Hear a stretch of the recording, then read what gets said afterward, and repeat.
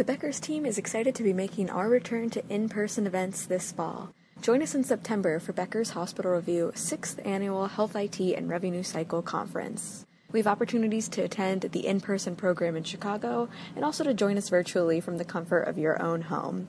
For information about registering and to find out if you are eligible to attend free of charge, reach out to us at registration@beckershealthcare.com.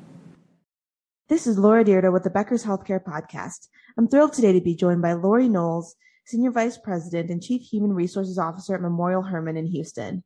Lori, it's a pleasure to have you on the podcast today. Thank you so much. It's a pleasure to be here. Before we dive into the questions, can you tell us a little bit more about yourself and your background? Sure. So my name is Lori Knowles. I am the Senior Vice President, Chief Human Resource Officer at Memorial Hermann here in Houston. I've been with Memorial Hermann about 10 years and in this role since 2017. In healthcare, much longer than that, about 28 years. I feel like I've made the rounds in healthcare. I've been in academic medicine, for-profit, not-for-profit, philanthropic, and startup. I had a variety of operational and people roles throughout my career, which has been great and wonderful. Educationally, I have a master's in HR and organizational management and a healthcare leadership certificate from Rice. In terms of community involvement, I serve on several advisory boards here in Houston and 2 workforce committees. I also serve as the president of the Houston chapter of the Healthcare Human Resource Association and also as a non-executive director on a public company board in the healthcare sector. Got it. So you've got just kind of a fascinating array of experiences that you've had throughout your career, and bringing that to Memorial Hermann, I'm sure, is a great asset. I'm wondering, especially given your role as the president of the Healthcare Human Resource Association, what are some of the big issues that a lot of the, human resources executives are concerned with today? Oh, gosh. And it's probably similar here in Houston than it is across the country. I also am on a couple of really good CHRO groups nationally. Big items, labor shortage, right? I know that lots of industries are experiencing that right now, but this is, for me, I've seen the largest number of open positions that I've ever seen in my career. So it's really causing us to have to think differently, find sort of creative ways to organize work, new shifts, different jobs, different experiences.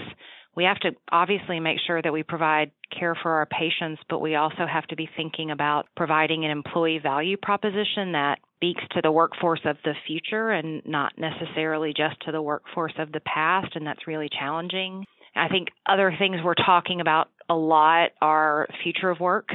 What does all this mean? The ways that we've been working obviously has been disrupted quite a bit during the pandemic. And what is the go-forward path? Lots of new mindsets, new ways of working, new skills. Leaders need new skills to manage kind of a hybrid or a remote workforce. That's a different skill set. New ways to build culture. How do you do that in a hybrid situation? New technology, new routines. So these are the kinds of things that we're thinking about. Other topic that comes to mind is this idea of resiliency and wellness in our workforce. It's been such a tough year, and particularly with our healthcare heroes, they've just worked nonstop and they're tired. And we really need to focus on resiliency and wellness in a different way than we may have done in the past. Got it. That makes a lot of sense. And, from your vantage point at Memorial Hermann, is there anything that you're currently doing to really attract some of the people who, are maybe early in their careers to come into the workforce or make Memorial Hermann a more attractive place than others in the market? Well, I think the way I look at this is that this isn't necessarily a competitive advantage. Certainly you could look at it that way, but I try to think about it a little more broadly in terms of the healthcare industry. I think the industry, we need to find new ways. So I'm part of the healthcare group in Houston as we're actively sharing ideas for how are we thinking about providing a new employee value proposition. So really personalizing experiences. In the healthcare industry, we've been thinking about personalizing experiences for patients now for a long time. How do we shift our mindset and say, if we want our employees to be customer obsessed, how do we become employee obsessed? how do we provide individualized, personalized experiences that make life easier for our employees? How do we allow people to bring their whole selves? So during the pandemic, things like really expanding dependent care help, expanding how we help our employees connect with child care providers, for example, expanding our access to tutors, connecting our own employees to allow them to be a part of one another's help experience. How do we think about providing healthy food in a convenient way? What about new digital solutions that can help employees better manage their own health? We, for example, provided Headspace to all of our employees during the pandemic, and we're going to keep it up. We also doubled our behavioral health resources on site. So it's really about thinking about the employee as a person, and providing and allowing them to bring their whole self, because that's what's going to create the employee experience that's sticky and cause people to be attracted to us and to stay with us. Absolutely. I think all of those are really great points, and, great to hear there's been such collaboration within the healthcare providers, especially in Houston, to make sure that, you're making that pivot and able to keep and retain healthcare workers in that space. So that's really interesting. Now, I'm wondering if for you in particular, and thinking about your career, what are some of the biggest risks that you've taken that paid off?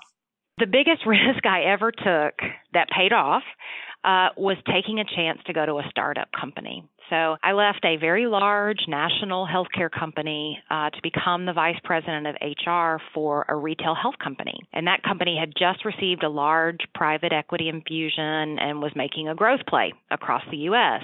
So I'd been in larger organizations for years, and when I made the move, I was really excited to be part of building something from the ground up. In my mind, it was to build a human resource function the way I thought it should be after all I'd learned. And what I learned when I got there was there's really no such thing as a job or a lane, if you will, in a startup. It's pretty much everybody does everything. It was an incredible opportunity to grow and learn and really begin to understand the business of healthcare.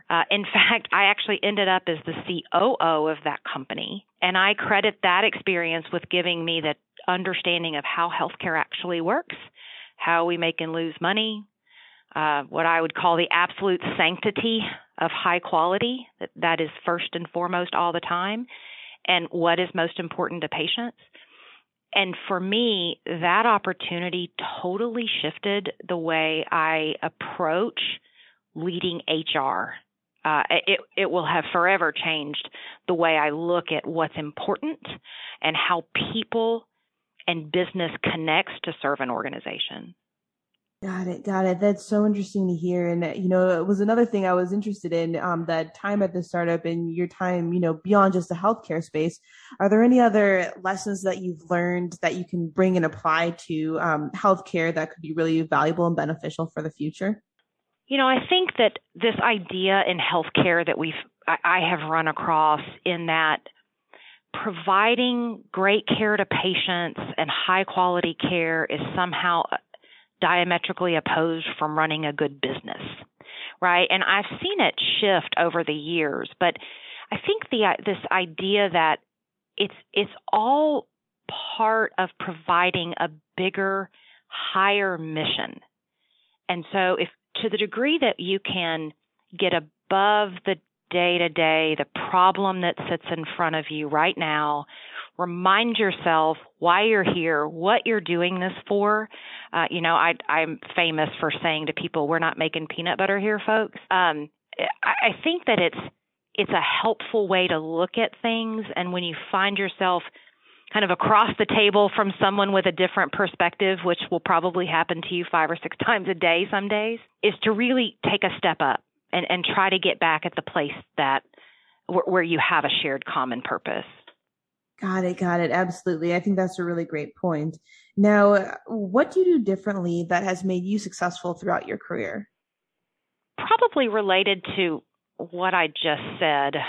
And I'm not sure if this is different, but I've had a lot of jobs over these 28 years. And what I've learned, and I learned early, is that there is rarely only one answer to a problem. There's probably lots of ways that could be successful. And so the idea that not everyone shares your perspective, and it's important to put yourself in other people's shoes. Sometimes in meetings, I'll literally imagine myself sitting in everyone's chair and trying to make the argument from their point of view so that I force myself to think about things in a different way than comes naturally to me. Everything they teach you in management school is right. Participation is everything. Participation breeds buy-in. It just does. And so I think over the years, I've gotten better at being intentional about that. I try to be transparent. I try to be authentic. I try to be the same person no matter what audience I'm with. And so I think that's been helpful.